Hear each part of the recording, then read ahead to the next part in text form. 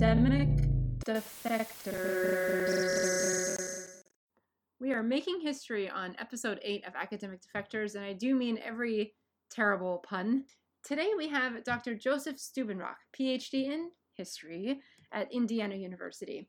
After completing his degree, he actually went on to earn tenure at Baylor University in Waco, Texas, which is a first for us here on Academic Defectors because we've never actually spoken to someone who made it to the other side, yet still ultimately chose to leave. Dr. Stubenrauch's research on modern British history was supported by the North American Conference on British Studies, Midwest Victorian Studies Association, the American Historical Association, Huntington Library, Winterthur Museum, and the American Antiquarian Society, in addition to other support sources. And his book, The Evangelical Age of Ingenuity in Industrial Britain, which was published by Oxford University Press in 2016, received the book prize from the American Society of Church History as the best book on religious history by a first-time author. No stranger to the post-academic conversation, Dr. Stubenrauch opens up today about the importance of listening to that inner voice inside of you that's questioning, wait a minute, am I actually happy? As well as the importance of, in his own words, talking about our disasters.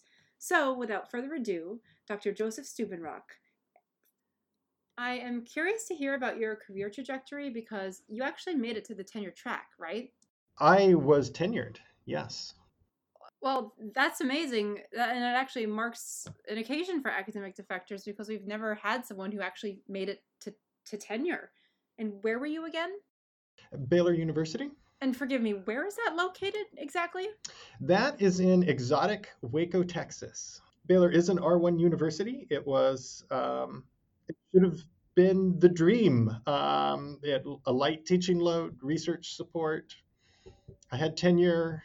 I was the graduate program director of my department, very collegial department, and should have been happy, but I wasn't. Wow, a lot to unpack here. But first, you were a history professor, correct? That's correct. And just out of morbid curiosity, I'm wondering if you wouldn't mind explaining your specialization a little bit. Late 18th and early 19th century British history.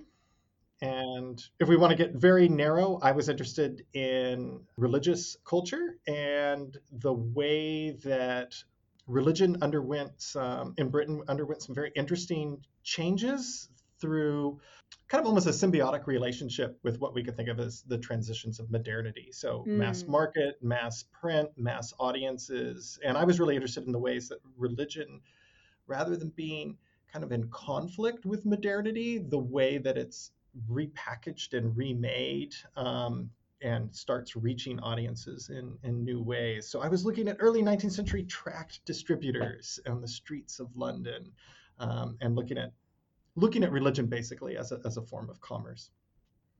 Honestly, I have to say your research sounds really interesting and appropriately multidisciplinary, which I feel like certainly in the environment of humanities discourse today is really required of us.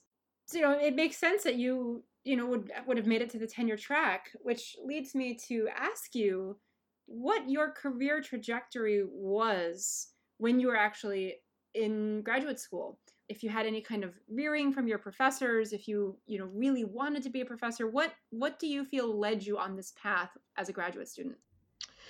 So I, in some ways, had a very traditional kind of on rails experience of academia. I went straight to graduate school from being an undergrad, in part because I didn't know what else to do, and I really liked school, and I seemed to be good at it. And I imagined myself as, a professor with a tweed jacket and a relaxed lifestyle and life of the mind, and maybe writing, some novels on the side. A very sickeningly stereotypical view of what it would be to be a professor.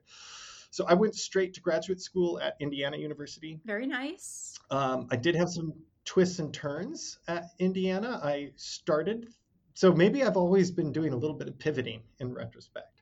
I started as a medievalist and for a variety of reasons switched to the modern period and switched advisors.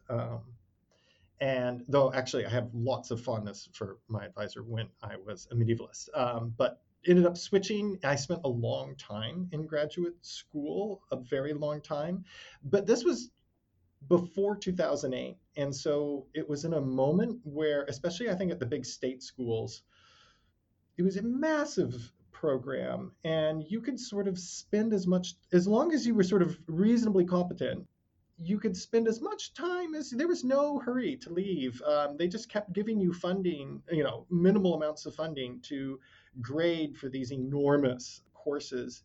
So I spent almost a decade in graduate school. Once you add in the shift in year 4 from being a medievalist to a modernist, but I was fortunate enough to get a job offer in the final year of my dissertation work while I was ABD. And it's always, when you talk to people, usually it's the one lucky break. I had one on campus interview and I happened to get the offer, right? It wasn't like I had lots of offers or lots of success on the job market.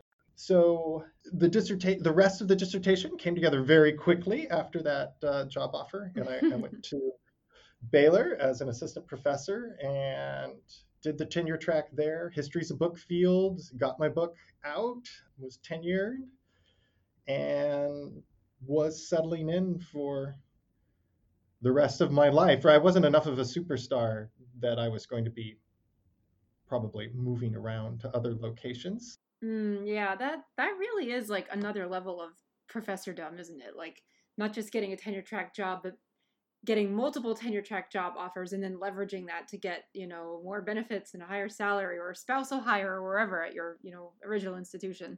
Yeah, yeah. I mean that is a really good point, and that's something we actually haven't talked about on the podcast yet. And given that this whole project of academic defectors is partially to demystify the academic world, I think that's pretty salient. But yeah, so your trajectory was pretty one right after another, undergrad to grad school right into a tenure track offer. And you mentioned that this was before 2008. So when did you matriculate at Indiana University? My first semester of graduate school was 9/11. So really my graduate school experience was, I felt, very defined actually by 9/11 and the war in Iraq. But I graduated in 2011. So kind of at the bottom of the housing market, but jobs hadn't fully collapsed then, and graduate programs I don't think had fully responded yet, where Right. at least my understanding is my program now really emphasizes, okay, you're out in 5 years. Like we got to keep, people. I don't know if that's true, but I feel like programs have moved to be more accelerated and more responsible and not letting people sit around for a decade. That is really responsible. Out in 5 years. And you're right. 2011 was actually the year that I started graduate school, and I did my PhD at Cornell. But I didn't really detect that same level of responsibility that I guess you're describing at Indiana. And if anything, I felt like there was a lot of self-congratulatory, like insular kind of, we're in the Ivy League. This doesn't apply to us kind of a feeling when I was in grad school. And that any kind of talk about the job market or about like socioeconomic precarity was just completely swept under the rug. And really, if anything, I recall more or less explicitly being told, you'll be fine because you're at Cornell. You will get a tenure track job. That is what getting a job means. Interesting. Yeah, I mean it's different from what you're describing. And actually I recently caught up with a tenured professor at Cornell who actually lives in New York City where I am, which means he commutes upstate to Ithaca, which takes about 4.5, 5 hours on four wheels. But given that he researches experimental music, and of course I'm a musicologist.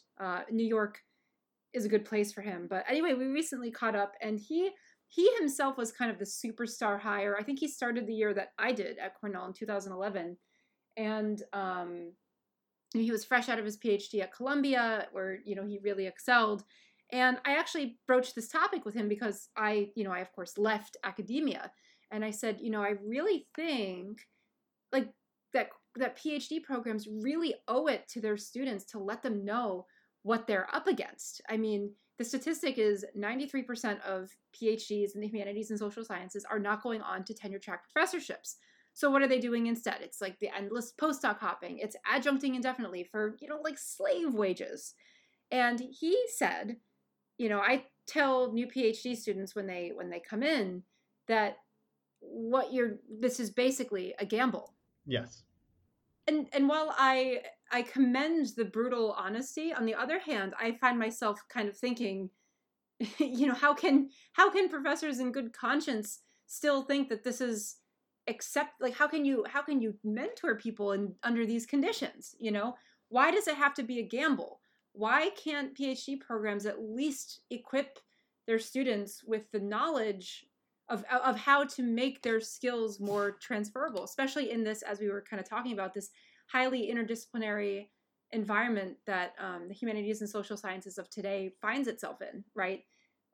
Where certainly in musicology, our department at Cornell went through a tremendous shift after I left, going from musicology with an ethnomusicology concentration, if that's your thing, which it was mine, to now what it currently is, music and sound studies, which is so obscure and doesn't have any like real hard skills to it that, what transferable job skills are you even offering that is going to be the saving grace for 93% of PhDs who, after 7 years in their degree program, which it took me 7 years, it's about average for musicologists at Cornell, and I think for a lot of us in the humanities. But that's part of it, right? Is it's not just, oh, there's no professorships on the other side.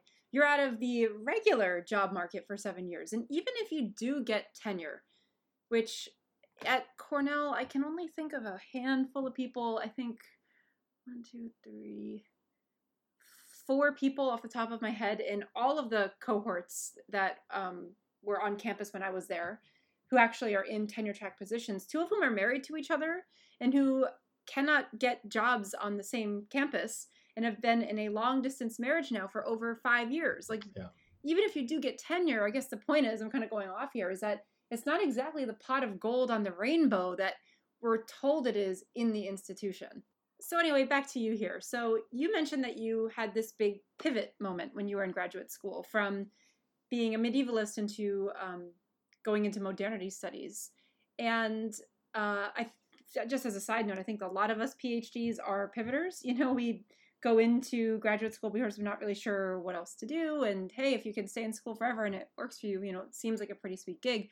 But I'm wondering if you could speak more about that moment where you changed courses and whether or not there was, a moment of panic involved in that pivot. Wow. Yes. Oh, panic. No, it wasn't panic. Well, almost. I haven't even thought about or told this story in a very long time. So sure, it's important to hear about people's disasters. I I think I was getting signals as a medievalist that I should have, in retrospect, interpreted broadly about academia and my fit with academia. But I was apparently too stubborn and too fixated on what I thought I wanted to do. And I did. Academia, to be clear, right, I'm pretty privileged from the position I'm talking in. I had a great experience of academia, one that I feel almost guilty about. But as a medievalist, I was perhaps a medievalist for the wrong reasons. I was so young. I was 22 when I entered the program. I didn't know what I was doing as a graduate student, and it sort of culminated in me trying to say this in a succinct way.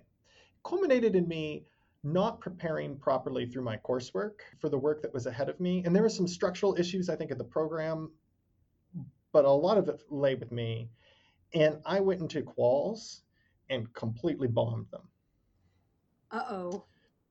And was considering leaving graduate school in that moment, devastated. And I even had gotten because back then things were still on paper sometimes, I had gotten the paper applications for the Indiana University Library of Science program. And I was thinking maybe I'll take my history MA and go to library science. But the person who ended up becoming my advisor reached out to my best friend in the program and said, "Don't let Joe leave over the summer." He was the person for my inside field in my quals.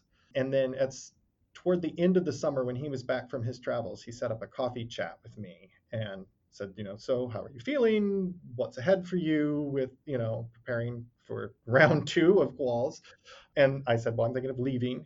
And he responded, I mean, he was a wonderful mentor, is a wonderful mentor. He said, well, if this isn't for you, go off and have a great life. Academia is a really weird gig.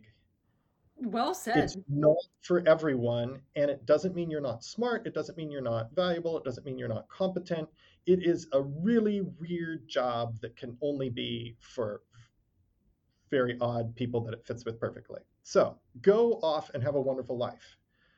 That said, don't leave because you think you can't succeed. I think you can. And I said, well, I don't think I can be a medievalist here in this program. And he said, have you thought about modern British history? And I said, no. He said, would you like to? So he just poached me. And I moved to modern British history because I loved him. I loved the course I had taken with him. I took an introduction to cultural history course with him. And so I moved into British history purely out of liking my advisor and knowing that I could, through him, do a project on any time period that would be interesting. And that was how I became a British historian. Yeah. Wow, I haven't told that story in a very long time. So it was a very random pivot. In retrospect, maybe I left, but I did. No, it's great and it's interesting. It's kind of like we're given like an omen of sorts. And I don't mean to say like, oh, a moment of panic. I don't mean to project. I certainly had lots of panic moments when I was a Oh, graduate but it student. was. But that advice that your mentor gave you is pretty profound. I mean, did it ring in your ears at all throughout the rest of your time in graduate school after you had successfully transitioned into modern British history? Well, the lesson I took from it was a good lesson. It is not the lesson I would take from it now. The lesson I took from it was that my advisor, the person who became my advisor, had faith in me and was going to support me, and that he had sort of seen my value. And that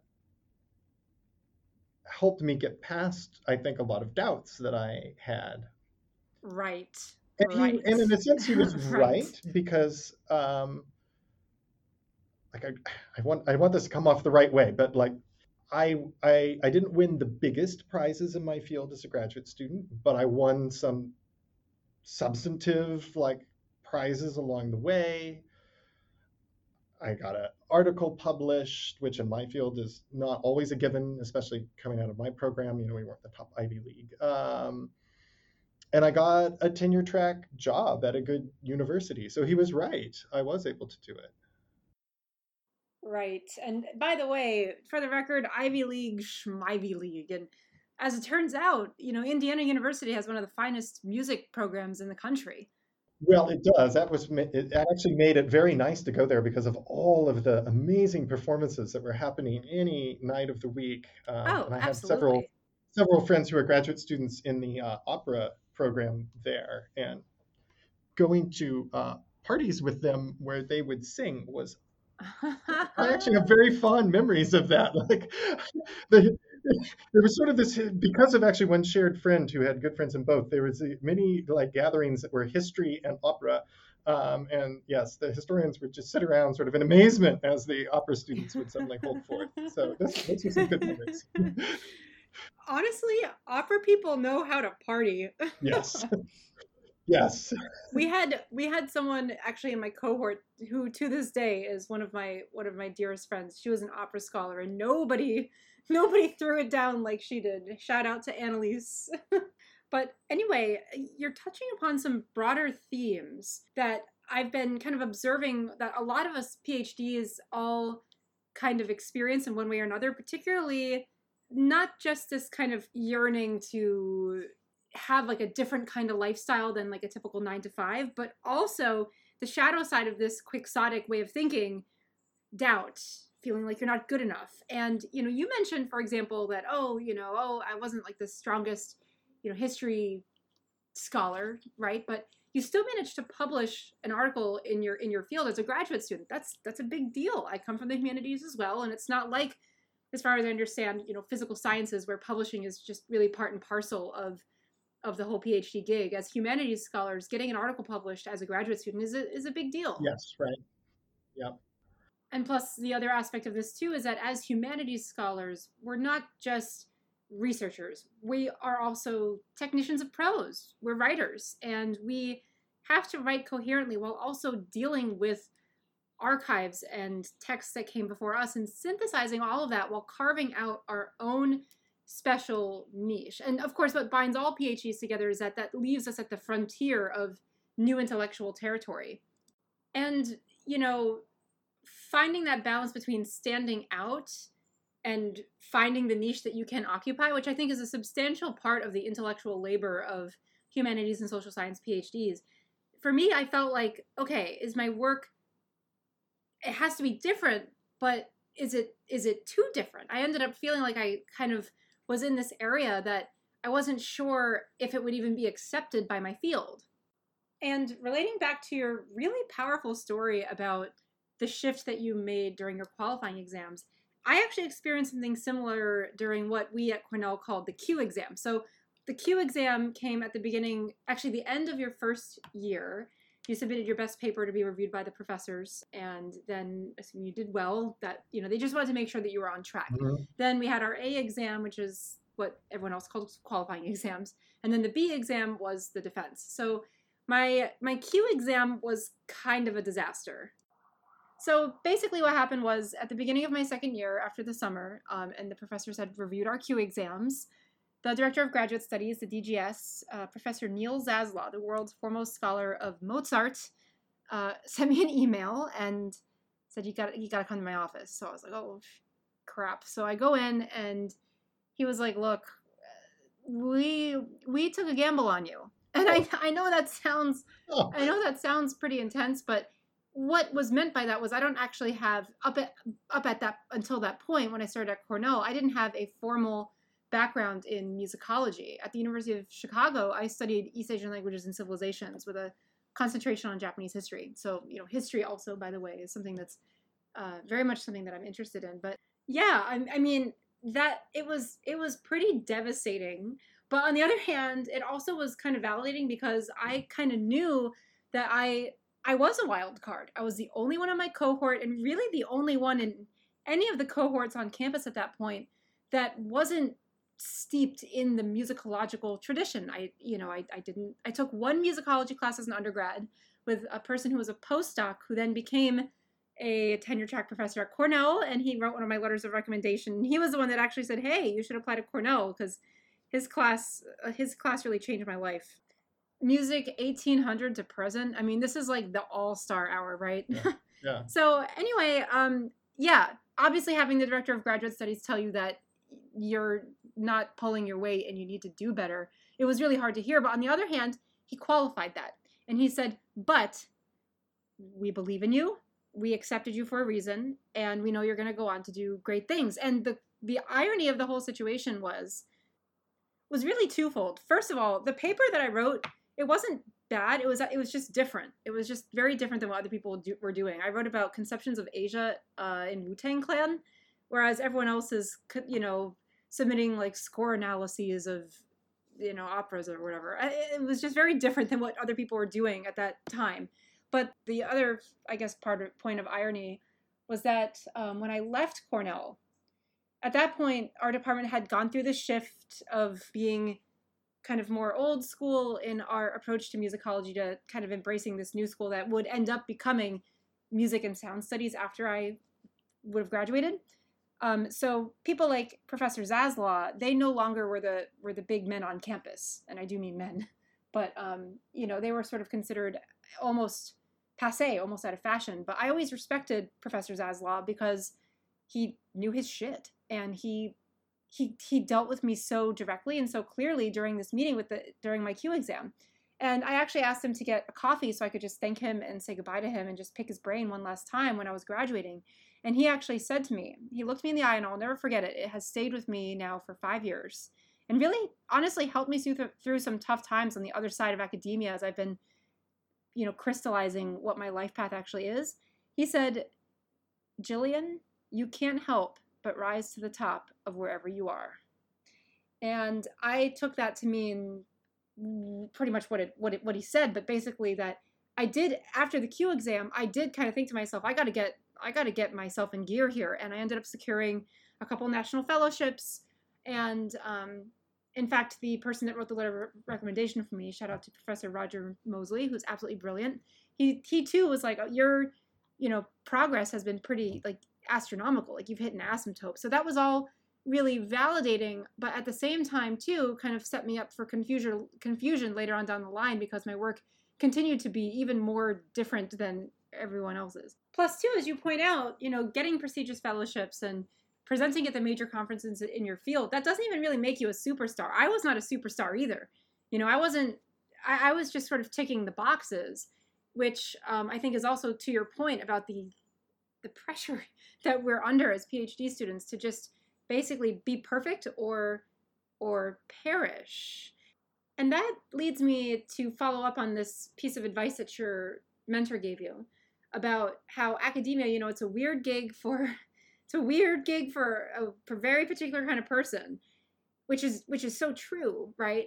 After hearing that advice at the time when you were a graduate student, I'm very curious to know how you felt you could fit into that matrix. Did you think, yeah, I am that kind of person and I'm going to make this work? Yes. I had invested a good amount of my identity and the way I thought about myself into I'm an academic. What else could I be other than a professor? It's that very two-sided unhealthy coin of it's both like self-criticizing and you devalue yourself, but at the same time you're sort of taking pride from it. Like, look at my expertise that makes me completely useless, but is a sign of how brilliant I am, right? Oh my God, that is so true. Like, I'm not like the rest of you. I am brilliant, and in my brilliance am useless. But that uselessness is a sign of my passion because I am willing to be impoverished. I'm willing to have no career options because I am so dedicated to my weird niche. I am the sort of fevered artist, the enthusiastic scholar who can't tear myself away from my books. And I wanted to be that, honestly. I wasn't, but I wanted to be. My mind is being blown right now. You just articulated it so perfectly. It's this inferiority complex / superiority complex, which really, if you think about it, they're two sides of the same coin. You can't have one without the other. Yeah.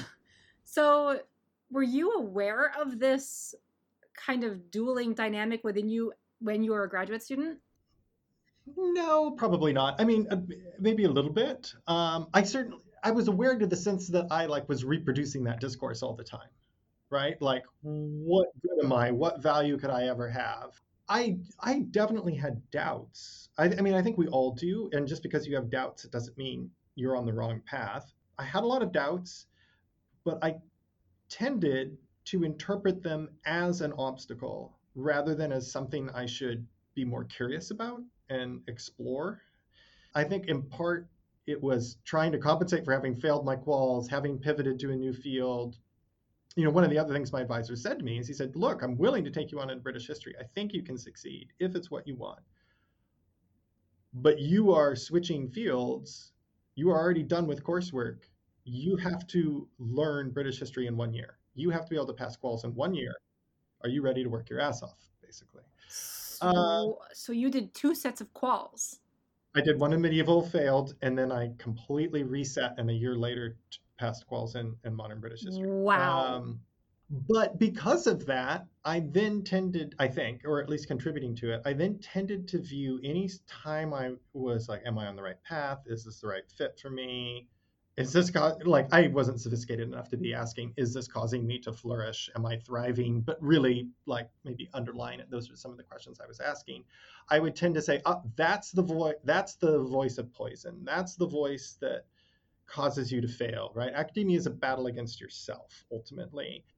And the winners are the ones who do the work and shut out that voice.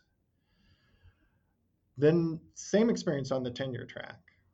Really? I would always have these kind of extravagant escape fantasies, which I interpreted exactly as that, I'm under intense stress. this is my like both my weakness and my coping strategy. My mind is always somewhere else. I'm always wanting to start some side project not related to what will advance me in academia. I'm always dreaming of some other thing, right? This is me trying to sabotage myself. Shut it out, ignore it, head down, keep working. Then I got tenure, and the voice hadn't changed. Wow. And I recently found, and I forgot about it in the intervening years because I left academia at the end of 2020.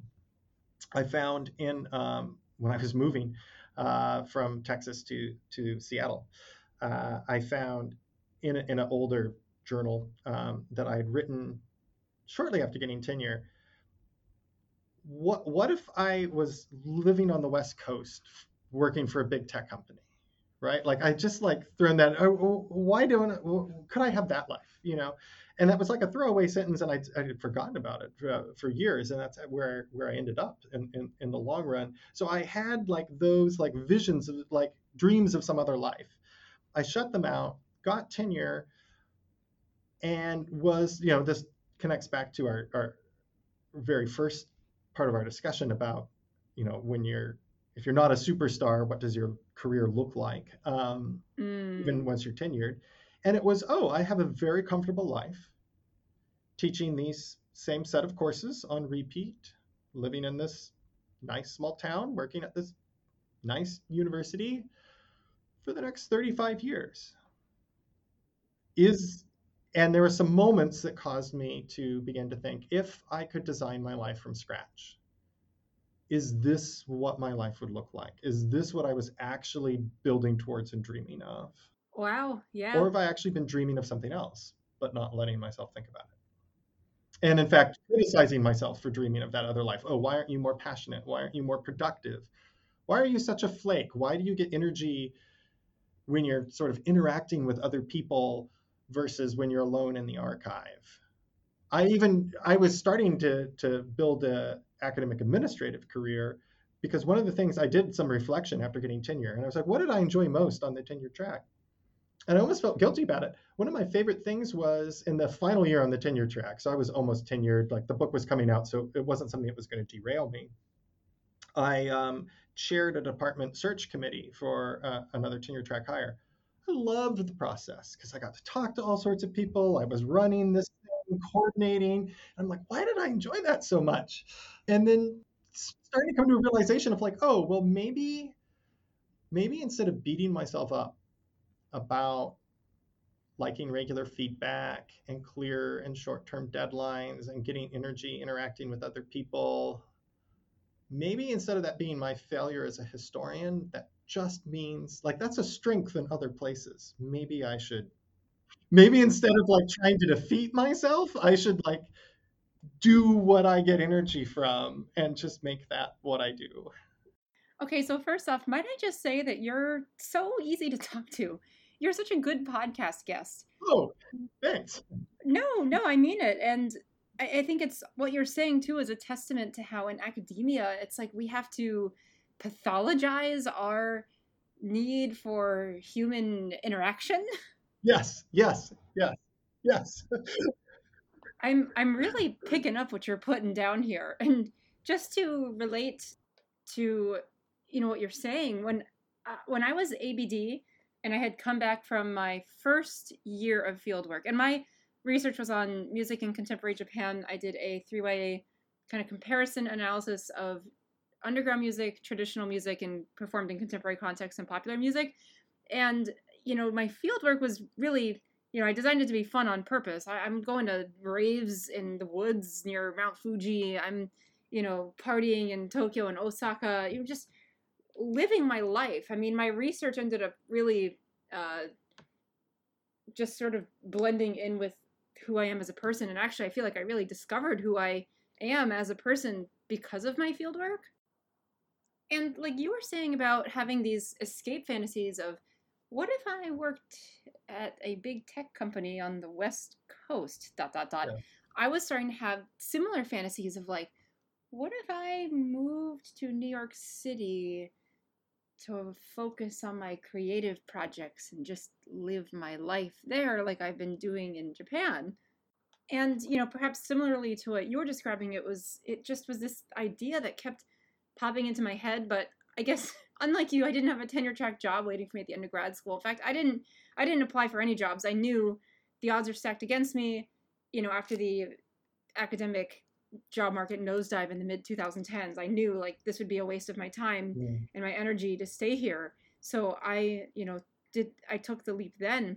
But when I came back from my fieldwork, though, when I was ABD, I started to do something like you were talking about being an academic administrator and how that really lit something up in your soul.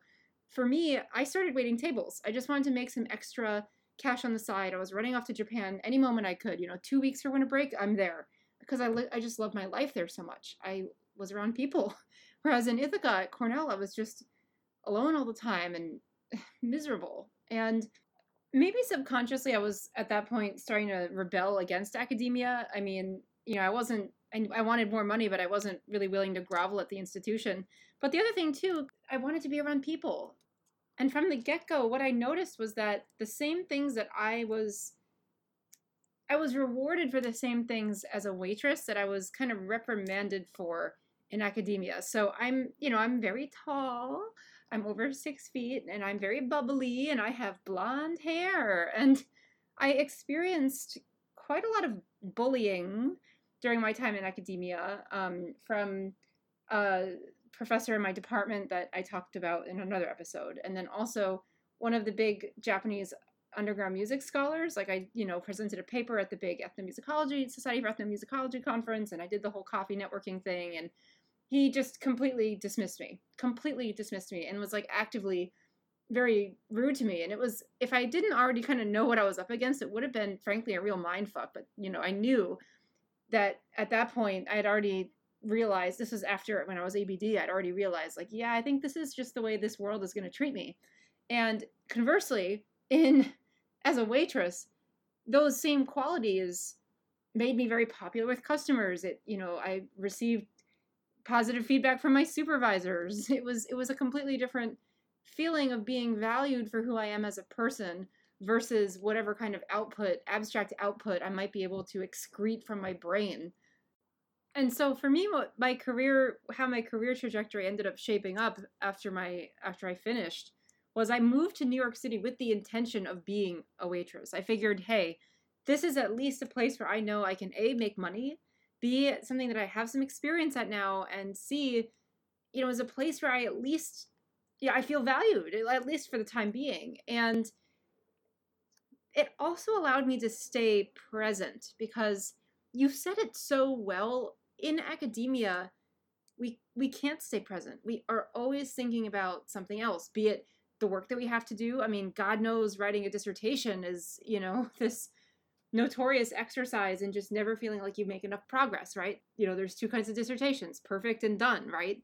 And, just feeling guilty if you're actually in the moment enjoying yourself. I mean, I remember my 30th birthday, I went to the Philippines. I went to Manila. I was in Japan at that point, so it was kind of close by. Just because, why not? Never been there. And I thought to myself, okay, I want to have a really good day. So I'm going to work on my dissertation for 4 hours this morning. I brought my dissertation to Miami after I walked in my graduation ceremony, knowing that my defense was in like a month or two. I brought my dissertation to Miami. Like no one brings a dissertation to Miami, but that's the PhD life. And the flip side of it too, as an ethnomusicologist, where, certainly during the course of writing my dissertation, I realized I'm writing about this incredible life that I have in Japan. But here in the US, it's like this quiet, studious, lonely thing. I realized even if I were to get a tenure track job, this would be my life, would be writing about my life somewhere else. Well, I just want to say everything you just said is a different version yet of my life, but yet really resonates. And if I could tell, I've told this story a couple times before on very different podcasts from yours, so hopefully it's okay. For me, a key moment, a catalyst in what was already happening, but of my journey out of academia, was I led a semester abroad trip in Scotland, And it's probably one of the best experiences of my life. I got to live in downtown St. Andrews, Scotland. Just Wow, amazing. beautiful, medieval. Everything was in walking distance. My daughter was 4 at the time, and there was this cute little Montessori kindergarten, and I would like walk her there in the morning and pick up some groceries on the way. It just like it was just amazing. And we got back, and we're driving from Dallas to Waco, and it was that like, oh, I am one. Well, why is it that my life turns out that I live here?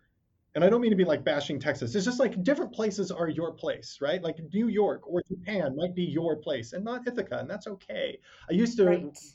again, beat myself up. I need to be cosmopolitan. I can flourish anywhere. No, actually, there's some places that are my place, and that's okay. And it was this realization of I am counting down the days, even though it's probably 3 or 4 years away, till I can lead that trip again because I want to be somewhere else. And then that sort of thought of like, why is my life me here like dreaming instead of just going and doing it? So anyway, an aside that sort of affirms that. I'm kind of blown away because you're really hitting the nail on the head here. I mean, when you described coming back to Texas and being like, okay, I guess this is my life. That's how I felt too every time I went back to Cornell whenever I was in Japan. And then, I was also running off to New York City a lot by the end of grad school too, just trying to be myself, feel like myself. And in terms in terms of location, that has to be one of the most it's one of the biggest hurdles to happiness, I think, in academia, is that you don't get to choose where you live, starting with your graduate program, right? I remember I wasn't particularly excited about living in upstate New York for the duration of my 20s when I got into grad school. However, shout out to Ithaca. It really is a gorgeous place. No, all puns intended. Ithaca is actually fantastic. And it was, in retrospect, a very good place for me to be in grad school, especially like when I just kind of started to go crazy with my dissertation and stuff. But the in terms of thinking about location too, when I was wanting to kind of start my life over after the PhD, I was 30. I was about to be 31, and I wanted to meet somebody. And in academia, you're not just locked in to a particular kind of location. And for me too, I like to move around a lot. I like to kind of be more mobile. I didn't want to be locked down. But you're also kind of locked into a very specific kind of person. And just thinking logistically about how, like life choices, where do I want to live? What kind of partner do I eventually want? You know, I dated another grad student, and it was a lot of mental energy. It was like we weren't really able to relax. It's like I don't want to talk. I just want to like go bowling. You Yeah, know, let's feed each other's neuroses. totally, exactly. So, what it really comes down to, all of these things. Finding a partner, where you want to live, how you want your life to look, how much money you want to make. These practical considerations are very much in competition with getting a job in academia. And in academia, the stars have to really align for you to kind of have a good professional, personal life balance. Yeah. And again, I keep thinking too about my two friends who are married to each other and they can't even live in the same place all year. There's so much in the academic lifestyle that is out of your control, like major things. And what I'm realizing now as I inch closer to 40 is that life is once and life is short. Yes, and I feel cliche when I point that out to like graduate students that I do coffee chats with, but like you get one life, and we all make different choices, and there are people for which that academic life is the right thing and they totally flourish, and then they actually have trouble understanding why everybody else isn't flourishing in that setting. But yeah, I'm just affirming what you're saying. You get to do this once, and the years, now I'm sounding like an old person, but like the years start going by really fast. And it's a blur on repeat. I mean, if you're an old person, then so am I, because I really get what you're saying, and I have a feeling, yeah, it's just going to keep going faster and faster. So I hear you, and I'd like to ask more too about what your way of thinking was and way of feeling about these issues that we talked about regarding academia and the lack of personal professional balance while you were a tenured professor, because ostensibly, you unwrap the golden ticket, you made it, you reached that pot of gold at the end of the rainbow. But what was it really like for you after achieving that? I think there was a growing pattern of becoming more intentional.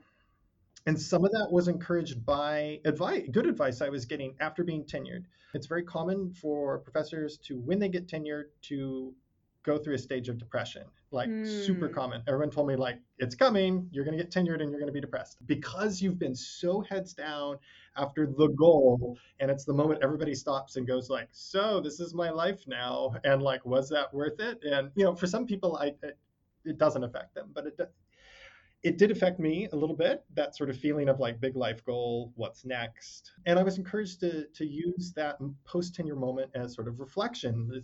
I was warned, like, you're going to have a lot of service dumped on you. It's really easy to just continue in your current routine. Now is the moment to sort of stop and evaluate, like, what does the next phase of your life look like? So I was in that mode already of like, what do I do next? And I knew that I didn't want to do life on repeat. I didn't want the previous 6 years to repeat for the next 6 years, even though like structurally it was set up that way. It's time, oh, you want to become full professor? Time for book 2. Like you had book 1, now book 2. And I was starting on, that. I had my next project lined up and was starting that process. But I was also thinking about like, where do I want to go and what sort of career do I want to build in the university? What do I want to spend my time on most? What gives me energy? Like I was getting, that was all good advice I was hearing, though it was all meant to cause me to flourish within academia. So I was thinking through that, but at the same time, like I said, I was returning to the dreams of elsewhere. I mean, there's so many layers to put on top of here, right? So there was burnout. I was experiencing, academia had never been good for my mental health and the narratives I told myself, but I had also never really allowed myself to acknowledge that or experience that. And I think I started to. I was in the wrong place, location wise, and I was coming to terms with that. At that point, it was year 6, year 7, and it still didn't feel like home. What does that mean? I had a child on the tenure track, which I think contributed at times to depression because I was so sleep deprived. Wow, congratulations, but yeah, that's a lot. So let's see, and so there was multiple strands going on. It's in my later 20s and early 30s, the idea of living far from family was something that wasn't on my radar at all. And as I got to my later 30s and had a child, actually being near family, her getting to see cousins or grandparents more than once or twice a year sounded nice. The fact that all of our vacations had to be to family because we lived so far away, both from my spouse's family and my own, that like if it was vacation, it had to either be research or we were visiting family.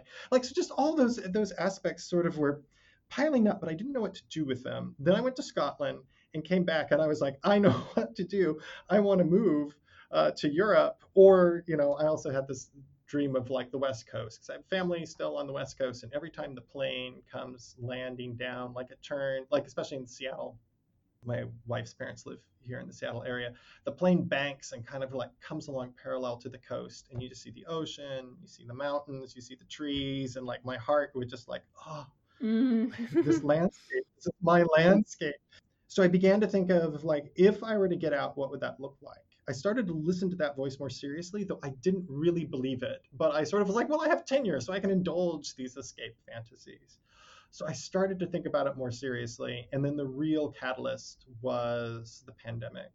All of the feelings I had of being trapped, both like career-wise, mental health-wise, location, culture, then COVID comes along and is like, let's turn that up. Like double. Now you feel really trapped, don't you? Totally. And that was sort of this moment where I was like, I also was, I past 40, and though I think there are many opportunities for people in their 40s and 50s to reinvent their careers. I don't mean it's impossible, but I knew that doors were only going to be closing for me. And it was sort of this moment of like, I have to act now. If, if I'm going to change things, I can't stop waiting and dreaming. I have to start taking action.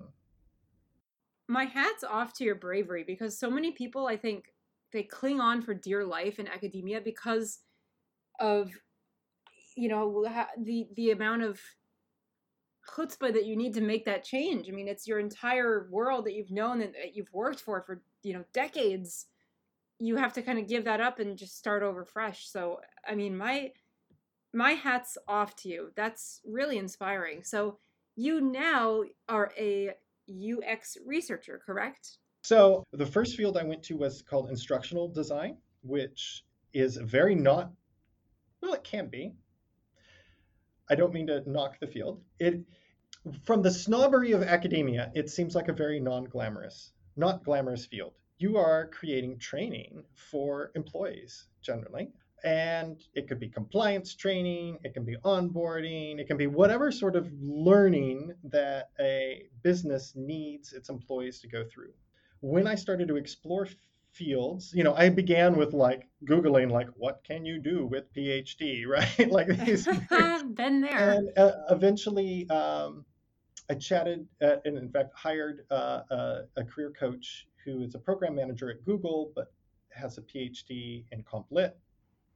And she suggested to me, among a couple fields, she said, look at instructional design. And I looked at it and I realized that the skill set overlapped enough with my own that I just needed to pick up a couple technical skills and basically build a portfolio of e-learning. And then I had all the other pieces, or could convincingly kind of get there quickly. So during that first COVID summer, I basically just dropped my research agenda entirely and put the pedal down on like, can I get out? Okay, wow. And at the time, I wasn't thinking anything beyond. I was just, I was looking at it, learning and development or instructional design as a potential like longer term career. It didn't turn out that way, but I got a job offer from a big tech company. And once I got the offer, I was immobilized with stress. I was like the dog that has caught a car and it's like, oh my God, it happened. Like I've been dreaming of getting, this. And now like, here is the job offer from the big tech company on the West Coast. That's amazing. If I accept this, I need to pick up the phone and call my department chair. I need to tell my colleagues. I need to tell the graduate students. I need like, oh, wow, I'm walking away from tenure. And so it was 3 weeks from between the job offer and accepting it I think I like sprained muscles in my like abdomen and core because I was just so tense. I made the decision and everything felt wonderful. So I took it and got into instructional design, enjoyed that partway, maybe after about a year and a half as an instructional designer. A connection who she got her PhD in history from the Indiana, same program, though we were years apart, reached out just for like, hey, we should chat because she works at Google as a UX researcher. And by the end of the chat, I was like, wow, I'm totally fascinated by her field.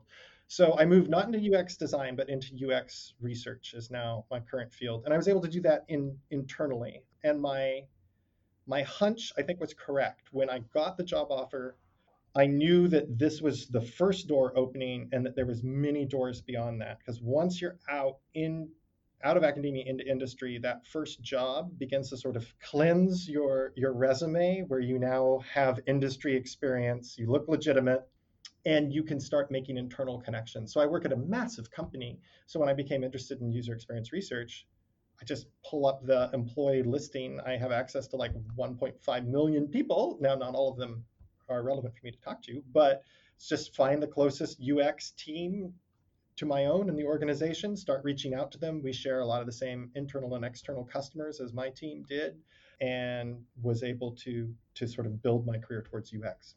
Fantastic. That's fantastic. So what sort of tasks do you do as a UX researcher, and do you enjoy the work that you do? I do. I'll start with the core UX research tasks, which are which I think is very similar to being a cultural historian. It feels like being an applied cultural historian, which is really a way of saying, like, I'm the anthropologist that cultural historians always want to be, except we work on dead people, so we aren't actually observing them.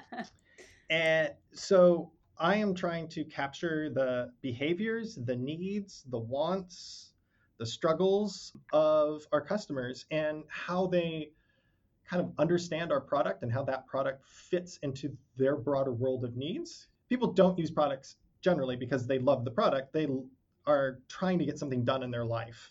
And so, if you understand those needs and wants and behaviors, that can then help inform what your product should be, how you should develop it, what features, what's working, what's not. And so, my job is to help the product team make decisions. I'm giving them data. A lot of it's very heavy qualitative data about this is how people react to this new feature. Or when we're talking to people about what they do, they all have this strange workaround on the side, which shows our product isn't meeting this need for them. They need to do this other behavior and it's a hassle, or they have to set up and do this extra stuff. We would be providing them a lot of value if this was just built in automatically. Okay, I see. So I do interviews. I sit and talk with customers. Like, tell me how you set that up. Oh, like, why were you setting up that feature? Because this is all in cloud computing space, you know. So, oh, what are you trying to achieve with that? How did that go the last time you did that? Oh, why do you say that? Tell me more about like that frustration. Uh-huh. You know, like you're just getting them to talk and then you're synthesizing that. So it often feels a bit like being a historian, where at the end of doing a bunch of user interviews, I might have 120, 140 pages of transcript. And now I'm pulling out what are the big themes, synthesizing like what is the customer's voice here that the product team needs to hear. Because if the product team is not hearing that voice, they will build a product for themselves. And sometimes that's a right bet, but often it's not. So interviews, but also surveys, usability studies where you're just observing someone. You give them a task like, oh, set this up in your account. And then you go back to the product team and you're like, yeah, nobody knows where this feature is. Or everybody assumes it works this way, hits a wall, and has to backtrack. And then you think, oh, like how do we change the feature? Do we change the messaging? So that's what it is to be a UX researcher, like the research side of the work. A lot of the work, though, is, to use a jargon term, stakeholder management. It's actually kind of doing UX on the product managers, going to them and being like, oh, what are you thinking about right now? What are your concerns? And like helping them work backwards to like, what are your areas of questioning, or what do you need to know to make the decisions you have to make in the next 3 or 4 months? What would help you make those decisions? And it's my job to give them at least a firm, like it's all very ambiguous, but to give them a slightly firmer grounding on how they make those decisions. Yeah, that all makes a lot of sense. And it makes sense that you would be drawn to it given that you were interested in administrative work back when you were a professor at Baylor, which leads me to ask, why tech? What drew you to tech in particular? I think an important part of leaving academia is putting aside a lot of these pretensions that at least I had, not all academics have. So one is money. Good question. I like tech because tech has really high salaries that enable me to live in a city where I want to live. Amen. Tech is global, so I can move other places in my life if I want to. Tech is growing, it's interesting. I had always had some side interests in, I don't know if like tech is quite the right word. As an undergraduate, I'd actually thought about, should I be a computer science major? But then the first .com bubble popped, and I was like, oh no, this is clearly overblown. I should go get that history. What an idiot. So,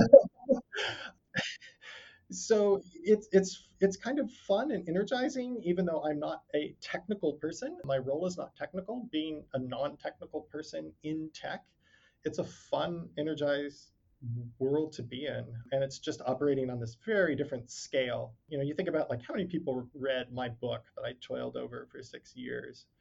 Well, longer than that when you count because it grew out of my dissertation. 20, 30, maybe. Oof, that's I don't know. real. That might be a bit high. And now I do something which, granted, it's not on like, it doesn't have the same stakes. It's not as like noble as perhaps the impact of my book or articles were, but I help change something, and literally it's something experienced by hundreds of thousands of people the next week. Totally. And yeah, that's really cool. It's a different kind of value than what we're taught is valuable in academia. And actually, another guest that we had on the show, she was sort of speaking to what you were saying about the nobility of academia. She didn't use that word exactly, I don't think, but she did say that there's a certain seduction to academia that for those of us that want to make, some kind of big contribution, right? Because, you're blazing new intellectual territory. And that is something to be commended. But at the end of the day, what does academia actually offer? Yeah. You know what I mean? It's like, what does academia actually promise in terms of a livelihood? And what are the actual nuts and bolts of what the academic life looks like? And speaking of other siren songs, I do know that for some of us, certainly me, I was drawn to academia because of what I saw as the kind of autonomy. You can kind of be your own boss. And to me, I do kind of miss how I had built in time where I could sort of, I don't know, be my own person, even if I did feel incredibly conflicted. So I don't know if you can relate to that as well. I don't know. So I found, again, I knew academics who were able to, they were often the obsessive, passionate, and disciplined. I was never able to get on top of my work as an academic in a way that allowed me to enjoy vacations or enjoy evenings. Every Sunday night, I was thinking about, if I wasn't grading or doing prep, I was thinking about it. Every vacation was, oh, I'll take some articles along and can I work on this? And or thinking like, oh, I'm paying for this later. I'm going on this vacation. Wow, am I going to have to make stuff up when I get back? Or, oh, the summer's off. You have the dreams of how much you're going to accomplish over that summer, and I never accomplished what I wanted. And so, like, oh, I had the summer off, but in fact, I was trying to work, but beating myself up for not being more productive. And then the summer ends. Now I feel bad about myself because I didn't do what I'd been dreaming of for the entire year I'd been looking forward. And now I'm dreading the semester starting. It's like, why? That's not right. Like my Facebook feed still from professors is full of the dread of the semester starting. And it's like, wait, why do I feel that way?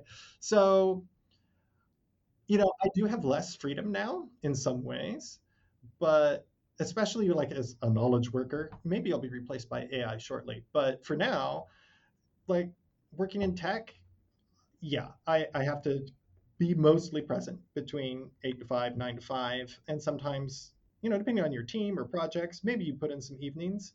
But I have a ton of flexibility to do a podcast like this, right? Oh, well, thank you. I mean, and might I just say again, I completely get what you're saying. I literally brought my dissertation to Miami. Yes. No one, no, the cognitive dissonance of that alone is just wild. And, I remember thinking to myself, okay, I can go to the beach after I work on this section of footnotes. Yep. So we've had so many fascinating topics of conversation today, but to close up, especially because you actually were a tenured professor, I have to ask what you feel is the most urgent responsibility that universities owe to PhD students in the contemporary academic world in 2023? I don't think I'm that original in saying this, but I think training them for jobs outside of the university, changing the culture around the way, at least for the humanities. I think, other fields, it's, the norm to think about industry. But for the humanities and maybe for the social sciences, changing the way we talk about academia as a calling or a vocation, changing the way we talk about how we value people who stay versus people who go, and figuring out a way to train graduate students in a healthier ways of talking and thinking about that. First, reducing the stigma. I know a humanities PhD student who got because very smartly, this person was decided to roll the dice and apply widely for some internships, got an internship at a massive global company you've heard of. And the response from the advisor was, well, why are you here in this program? No. Right? And was immediately like, oh, I'm now going to start cutting off my attention to you because in a field in which, again, as you said, only a tiny percent of you are going to get jobs, the fact that you are preparing for your future beyond that shows your lack of dedication, right? That is what needs to change. Absolutely yes. Yeah. So that's how we change that. I don't know, because academia is a system in which the most obsessed will be the ones who are setting the culture. Articulate, hardline real talk from Joseph Stubenrauch, PhD, former professor of history at Baylor University. And in the meantime, we have Academic Defectors as a resource. So thank you so much for tuning into another episode. I am your host, Dr. Jillian Marshall. See you next time.